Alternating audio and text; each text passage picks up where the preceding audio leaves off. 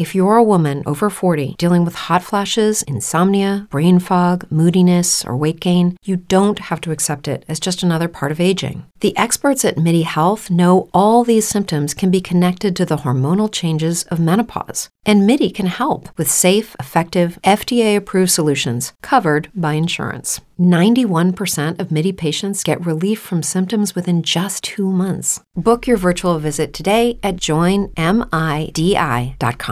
Say goodbye to your credit card rewards. Greedy corporate mega stores, led by Walmart and Target, are pushing for a law in Congress to take away your hard-earned cash back and travel points to line their pockets. The Durbin-Marshall credit card bill would enact harmful credit card routing mandates that would end credit card rewards as we know it. If you love your credit card rewards, tell your lawmakers, hands off my rewards. Tell them to oppose the Durbin-Marshall credit card bill. It's time to fade the chalk. Fade the chalk. Presented by the FTN Network, helping you win your fantasy leagues and dominate in DFS. And now, here are your hosts, Derek Brown and Adam Pfeiffer. What's going on, everyone? Welcome back to the Fade the Chalk podcast, brought to you by the FTN Network. I'm your host, Ebro, and with me, as always, to break down another NFL draft prospect is my co-host, Adam Pfeiffer. Adam, you ready to talk some Trey Sermon today? I am, dude. I know that you definitely like Trey Sermon, and it's going to be interesting when we talk about him because I'm kind of like lukewarm. You know, there's some good, there's some, I don't want to say bad, but there's some parts of his game that definitely aren't as exciting as some of the other running backs in this class. So we'll see. I mean, we'll see where we differ on him, I guess. I like him, man. I mean, there's definitely some parts that I think there's some flash, and diving into his prospect profile, I think there's definitely a lot of things to like. It's going to be a lot about fit. But before we get too deep into Trey Sermon, got to bring up Collectible here. Fantastic, awesome site. Lets you buy and sell real equity shares in rare and exciting sports collectibles, sports cards, memorabilia, all kinds of stuff with share prices starting at just $1. So get dived into this. It is awesome, man. They have brand new items IPOing every single week. So head to the site, download the app, visit collectible.com/FTN for all the details. Use the code FTN when you sign up. Chance to win limited edition Topps Project 70 cards signed by DJ Ski and over $10,000 in sports card prizes. Collectible.com/FTN. All right, Adam, let's break down Trey Sermon, man. So, looking at his prospect profile from a bird's eye view, 4-star prospect per 24/7 Sports heading into the collegiate level, had offers from Alabama, Auburn, Florida, all these huge schools. Ended up going to Oklahoma, and you look at me, staying 6 foot tall, 213. There's a lot of noise and a lot of different things about his profile, but the Dominator is really low, 17th percentile. His yards per carry is extremely high, 82nd percentile, sitting at 6.5. The target share and his use in the passing game is not eye-popping. 4.6 target share, sitting at 21st percentile. As soon as he hit Oklahoma, was a running mate right behind Rodney Anderson, got 744 rushing yards in that first season, 7 total touchdowns.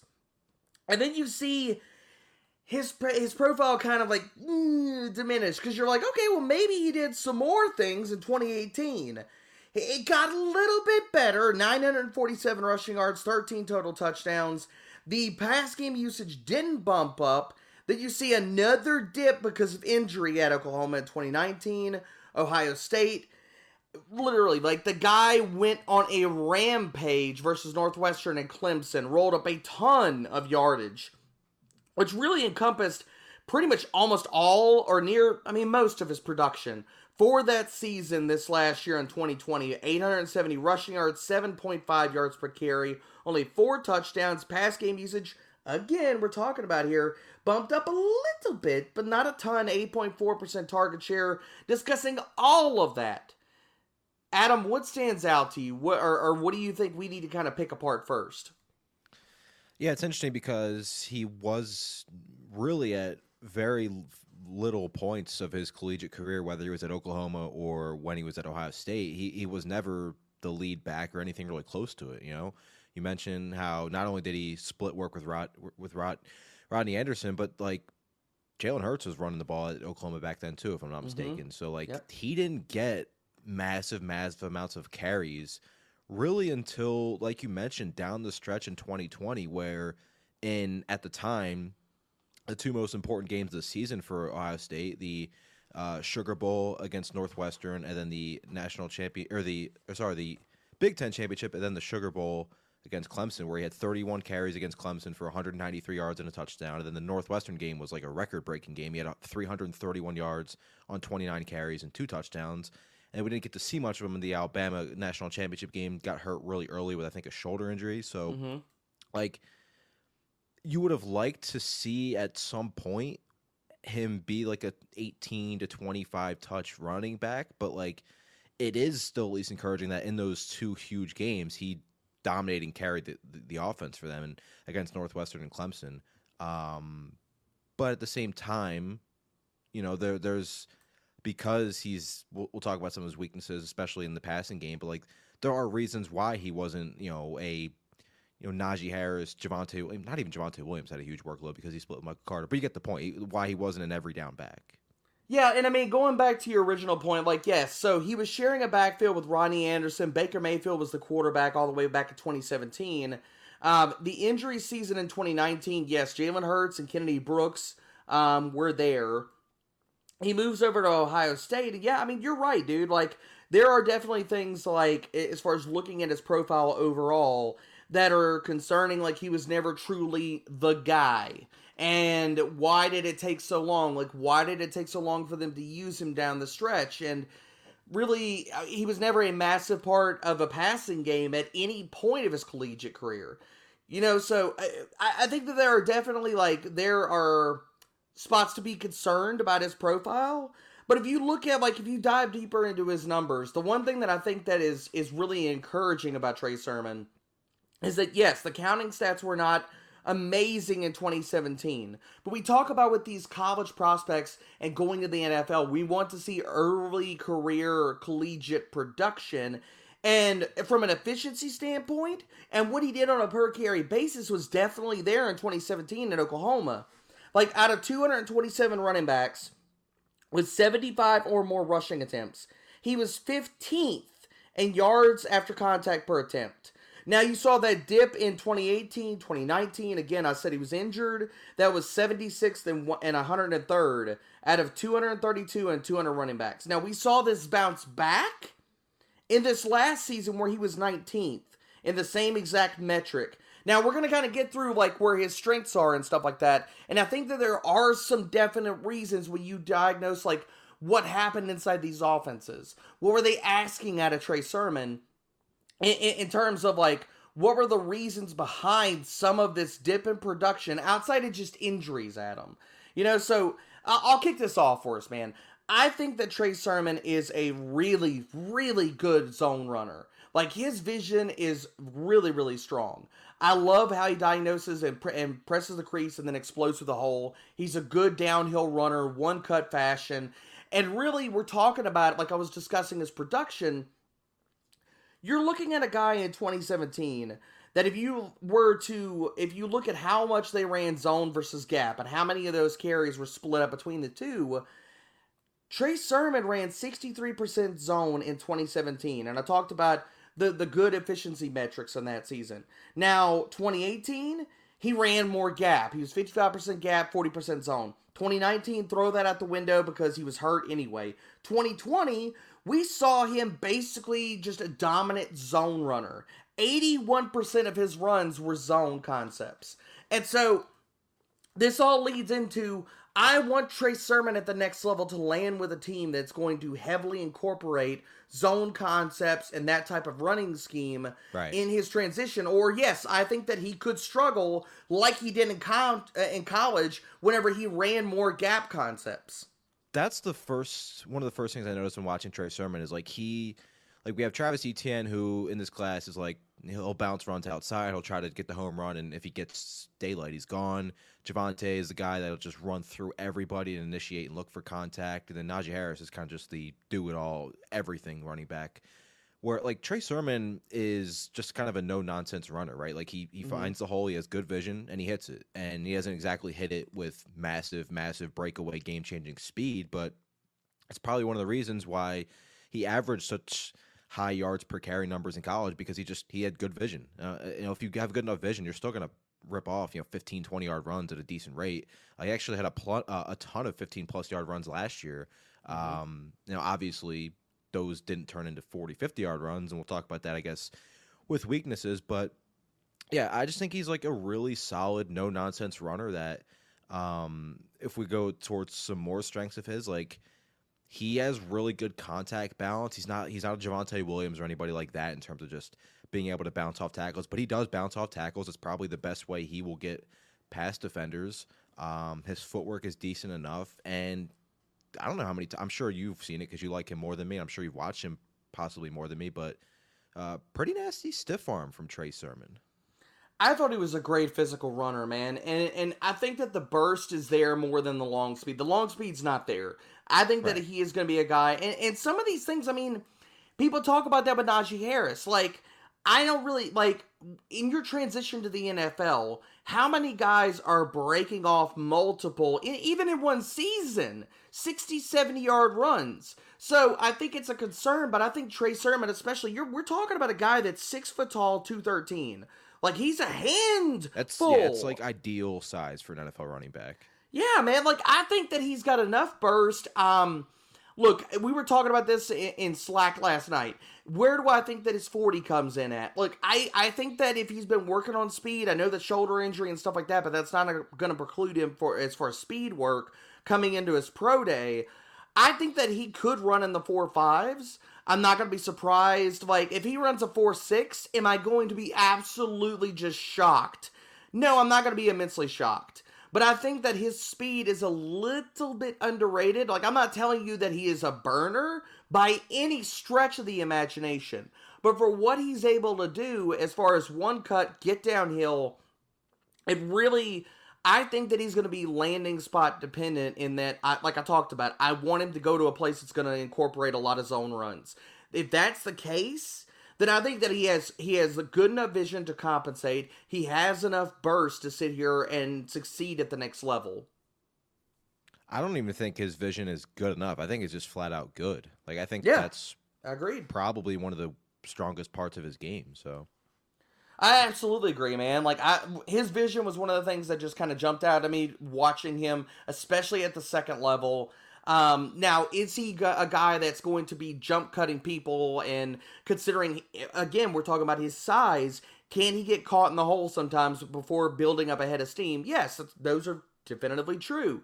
So, jumping into some of the areas that whether we want to phrase it like, that are holes in his game or areas that he could improve. I mean, obviously, we've discussed it a little bit already, Adam. The pass catching, Trey Sermon is not going to go to the NFL and make his hay as a pass-catching back. Right. He never had more than 16 receptions in any collegiate season. I don't think that he's going to be more than, like, can he be serviceable enough to where he can catch 25, 30 balls in a season? Yes, I think that that's fine. But as far as, like, outside of a guy that's there for dump-offs and that's the... He'll have, like, Josh Jacobs type passing game usage. Yeah, I mean, and considering if he is a guy that walks into a season where he gets 30 catches and he gets 200 plus carries, I think that's fine. You know, like, does they give him, like, the elite alpha dog upside? No, but I'm not talking about Trey Sermon in that light.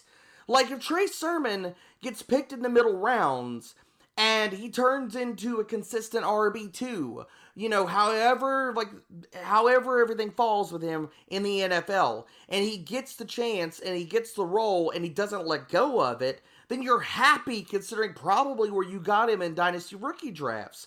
So I think the pass catching obviously is not going to be something that I think we're ever going to talk about Trey Sermon, and that being like something that he just immensely excels at. He's not got it in his range of outcomes, I think, to be a 50 or 60 catch guy in a season. And that's fine, man. I'm not expecting that out of Trey Sermon. Obviously, I've already discussed the long speed.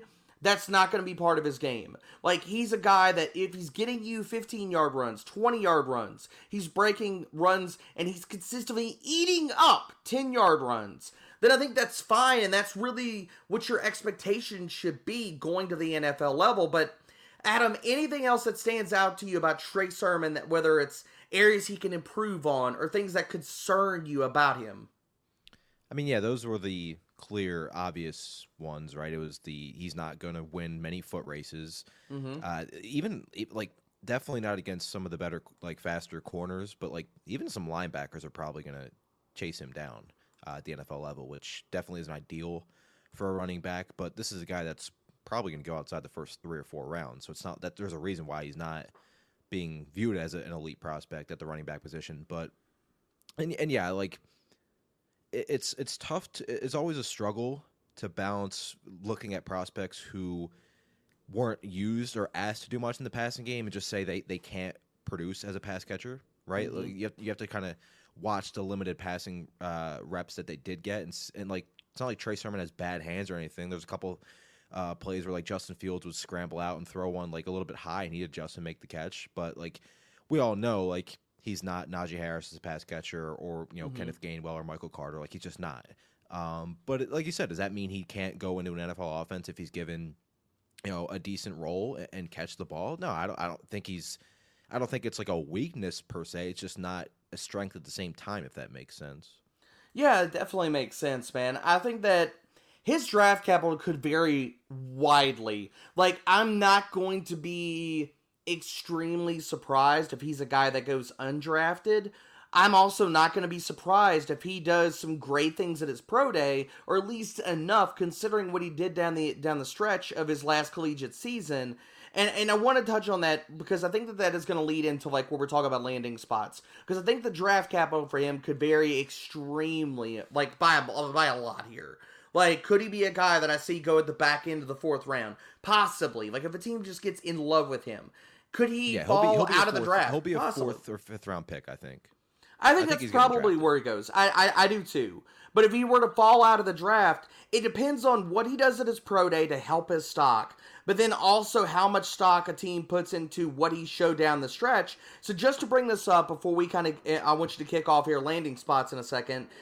What he did versus Clemson and Northwestern does need to be discussed a little bit more here because these are not bad teams. Like, these were not bad defenses. You look at Clemson's rush defense, they were ranked 13th in adjusted line yards and 10th in stuff rate. You had Northwestern, they were equally as good, Adam. Like, they were 21st in stuff rate and power success rate allowed. So he destroyed these two run defenses on the ground, and they fed him. So to say that, like, all of this, in those 2 games, 60 carries, 524 rushing yards out of the 870 that he got in his final season, what he did versus really good competition does need to get brought up before we talk about landing spots. But Adam, where could you see him going as far as NFL teams? And give me your pro comp for him. So I gave you somebody that he kind of reminded me of last night in Slack, and I don't know. I was surprised by this name. I'll say that. Yeah, and again, there's a reason that I'm not working for ESPN or NFL Network as a scout, because I'm not a scout and I would never pretend to be. But on this podcast, we like to do player comps. Yep. They're never, ever, ever perfect. But to me, he ran a little similarly, especially because he lacks the top end speed, has good contact balance. He reminded me a little bit of Zach Moss, which I don't think it's a bad. Like, Zach Moss isn't a bad player by any means. Mm-hmm. And we talked a lot about how Trey Sermon is kind of a no-nonsense, one-cut running back.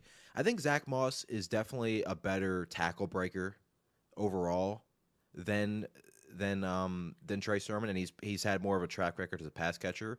But the way they move is very similar to me. It's a lot of one cut, and especially, Zach Moss, we talk about zone. Zach Moss had 112 carries last year, 69 of them, nice, were in zone concepts. So like they operate in similar running schemes. So Zach Moss ran, I believe, like a 4.65 40-yard dash. Like I think Sermon could be, I think his ceiling is like 4.57, 4.58 maybe. But then again, who knows? Because all these players are running 40s better than anybody expected. Like Elijah Moore ran like a 4.35 today. Like I don't know. We got to take these 40s with a grain of salt. They're like, I feel like That's everybody's getting like spiked up with their 40s right now. It's kind of crazy. But it's kind of reminded me of a little bit like a guy that's not going to be a burner, but he can break enough tackles, can see the hole well. I don't know. That was my comp. Could be completely wrong. Probably am completely wrong, but that's kind of who I saw when I first watched him a little bit. So the only pushback that I'll give about Zach Moss is Zach Moss coming out. I think Trey Sermon has a little bit more burst than Moss did. I'm not going to dispute you on the long speed and stuff like that. And that's one of the things, like, I wasn't immensely in love with Zach Moss coming out as a prospect as much as other people were. The tackle breaking ability was definitively there. With Trey Sermon, I think he has a little more burst. I think that he's got a little bit more wiggle to his game. With Moss, the other concern for me was all the injuries, and that's why I was a little bit lower than some other people. What about Alexander Madison? Madison, I can see. I mean, we're kind of falling in the same bucket because my range of outcomes as far as my comp for him was anywhere between, I see a little bit of Jeremy Hill, who again is a guy that ran in the 4.6s, so I'm not talking about a burner, but he walked into a heavy workload. Now, injuries derailed his NFL career eventually, okay? He never paid off on what he showed at the very beginning of it. But as a guy that can get downhill, one cut, wasn't a master in the passing game, my range for him was as far as like Jeremy Hill versus possibly, and this is, I'm not going to tell you that this isn't the high part of the range of outcomes for if Trey Sermon hits in the NFL level, but Corey Dillon was the other player that jumped out to me. I could see Madison, and again, we're talking about a lot of guys that, look, if they were to do extra speed work, could possibly they have run, or in this setting of this offseason, running in the 4.5s, possibly. So Trey Sermon, I'm not going to be surprised if he runs a low 4.6. I also will not be surprised if he runs a high 4.5. So that's kind of the range. I'm not going to be surprised if anybody runs anything at this point. I mean, look, unless Trey Sermon just runs a 4.2 and we're like, oh, okay, never mind. Okay, cancel it. Just cancel all of it. Forget all the numbers. Doesn't matter. I do that we have to take all of these numbers with a grain of salt. Outside of like some of the things like bench press reps and things like that, where it's like, okay, that's probably a lot more solid than something else that's hand timed. But Adam, where could you see Trey Sermon landing in the NFL draft? Like, what teams stick out to you for him? It's tough because, like, there's teams that could use more running back depth, but they kind of addressed it in free agency, right? Like the Giants are a team that I've been pushing a backup running back to for a while, but, and not to say that all of a sudden they can't draft a backup running back because they brought in Devontae Booker. But I think they'll probably have other needs. But again, it's like Trey Sermon's going to be a 4th, 5th round pick. So maybe still the Giants if they want to give him a look at that point. I know you talk about Jacksonville a lot, but I don't. Jacksonville, like, you got to get a different running back. Like, James Robinson's obviously not a burner. Trey Sermon's not a burner. Like, Carlos Hyde's not a burner. Like, if they're going to draft a running back in this draft class, go get somebody that can break off runs and can contribute more in the passing game. So I don't know if that would be a good one. Honestly, I struggled with this. Usually I have a handful of teams ready, but there's not really, like, Atlanta maybe. I think if they're going to address a running back position, they would do it earlier than a pick where they would get Trey Sermon. And honestly, like, Carolina needs a backup running back. Not saying that they're going to draft one anywhere close to the 5th or to the first couple of rounds, but throw in the 5th round, why not? Well, we've heard Carolina, like, and the name escapes me right now. There was a free agent recently. Chris Carson. Yes, his name got brought Jeremy up. Fowler from ESPN, while we were doing the free agency podcast, or like right when Carson signed, he came out and tweeted that the Panthers actually showed interest in Chris Carson. So And I think that's notable, man. I mean, and you're talking about Atlanta. If Atlanta doesn't address the running back position early, that was one of the spots I have written down here. Because you look at Arthur Smith, Derrick Henry last year, and I'm not talking about big physical runners, and I'm not talking about paper thin comparisons. Nobody's talking about Derrick Henry and Trey Sermon in the same damn sentence. Yeah, so like, we shouldn't be allowed to compare anybody to Derrick Henry. Hell no. That dude is a unicorn. Like the Just AJ like Dillon comps last year. Like, yeah, he's Derrick Henry. God, like, that's terrible. He's not. He's not. Those were terrible when they were made. They're terrible now. They're horrible. It's just like everybody that comes out that's super fast is Tyreek Hill. Every running back that comes out that's above 6 foot is not damn Derrick Henry. So get that out of your vernacular. But with Atlanta, I like the fit because you do have Arthur Smith landing there. Derrick Henry had the most zone rushing attempts, 67% of his runs last year for any running back. So as far as like if they were not to address the position early and they sign like say like one of these or trade for a cheap veteran running back. I mean, they got Mike Davis, but that's it. Yeah, but I mean, like, if they were to pair Davis and Trey Sermon and saying, okay, whoever wins the job, let's go, you know, and not put a ton into the position, I could see that. Chicago also made some sense, but they just signed Damian Williams. They made some sense because David Montgomery, 82% of his rushing attempts last year were zone runs. The only other place that I have written down here as a possibility, he doesn't really fit the archetype for what they look for in running backs. But if Kyle Shanahan really enjoyed what he saw out of Jeff Wilson as far as a volume runner, a guy that is not insane in the passing game, but he can handle carries, he's good in his zone scheme. You have, and everybody talks about the zone scheme, San Francisco, 66.2% of their carries last year were in zone concepts. So it's a possibility if we're talking about, and they've been known to do it, man. They don't put a lot into the position. They run out guys that are late round picks, mid round picks. We need to start talking about them as a running back landing spot, not in the first it's 2 possible. rounds. But dude, they have Jeff Wilson and Raheem Mostert who have missed so many games the last 2 years. Yeah. Tevin Coleman's gone. JaMychal Hasty's still there, but he didn't do enough last year to sit here and like cement himself as the guy either. And he was a UDFA. Like San Francisco is a really sneaky spot to take a running back in, say, round 5 or something. And then, like, if they were to hit or pull away from the competition in training camp, a guy that we need to be looking at in a spot we need to be looking at for a possible running back to land in. Yeah, and by the way, Tevin Coleman signing with the Jets, so your comp for Travis Etienne was Tevin Coleman, wasn't it? Yeah. They basically just said, well, you know, why draft Etienne when we could just go out and sign Etienne but older? It's all good. Yeah, but I think the 49ers are really sneaky for a later round running back because, like you said, like when they had the injuries last year, they weren't shy of giving JaMychal Hasty meaningful touches. Yeah, they weren't, man. And then he goes down with the injury, and it's all what could have happened. Yes, I cried. I cried deeply into my pillow for many, many nights. I think that these are all plausible landing spots. I mean, the big thing about Trey Sermon is, and we've hammered on this continuously, I want him to go to a team that is going to not run him in gap schemes. I want him in a zone rushing scheme. I want that to happen because I think that he could really surprise some people. If everything were to break his way, he could really, really surprise some people if he lands in the right scheme. But everyone, that is our prospect profile for Trey Sermon, bringing all of this down. So if you want to get some Trey Sermon action, heck, if you want to sit here and start hammering on these rookie running backs in drafts, you've got to head over to Best Ball. Use the promo code FTN. All these guys, Adam and I just discussed our value targets in these Best Ball drafts right now. Tune into that episode. Get signed up. Get drafting. No trades. No sitting your lineups. And enjoy it today. Underdog.com. Use the promo code FTN. Adam and I are going to be back discussing more NFL draft prospects. For Fade the Chalk, we are out.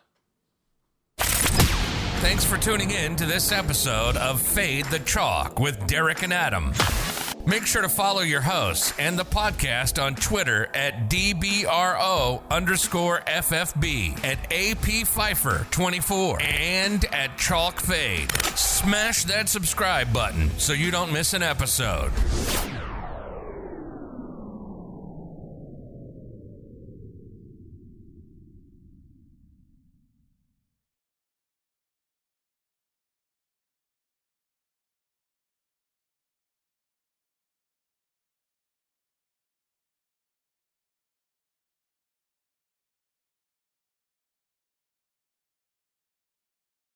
Lucky Land Slots, you can get lucky just about anywhere. Dearly beloved, we are gathered here today to... Has anyone seen the bride and groom? Sorry, we're here. We were getting lucky in the limo and we lost track of time. No, Lucky Land Casino, with cash prizes that add up quicker than a guest registry. In that case, I pronounce you lucky. Play for free at LuckyLandSlots.com. Daily bonuses are waiting. No purchase necessary. Void where prohibited by law. 18+. Terms and conditions apply. See website for details. Hello, it is Ryan, and I was on a flight the other day playing one of my favorite social spin slot games on ChumbaCasino.com. I looked over at the person sitting next to me, and you know what they were doing?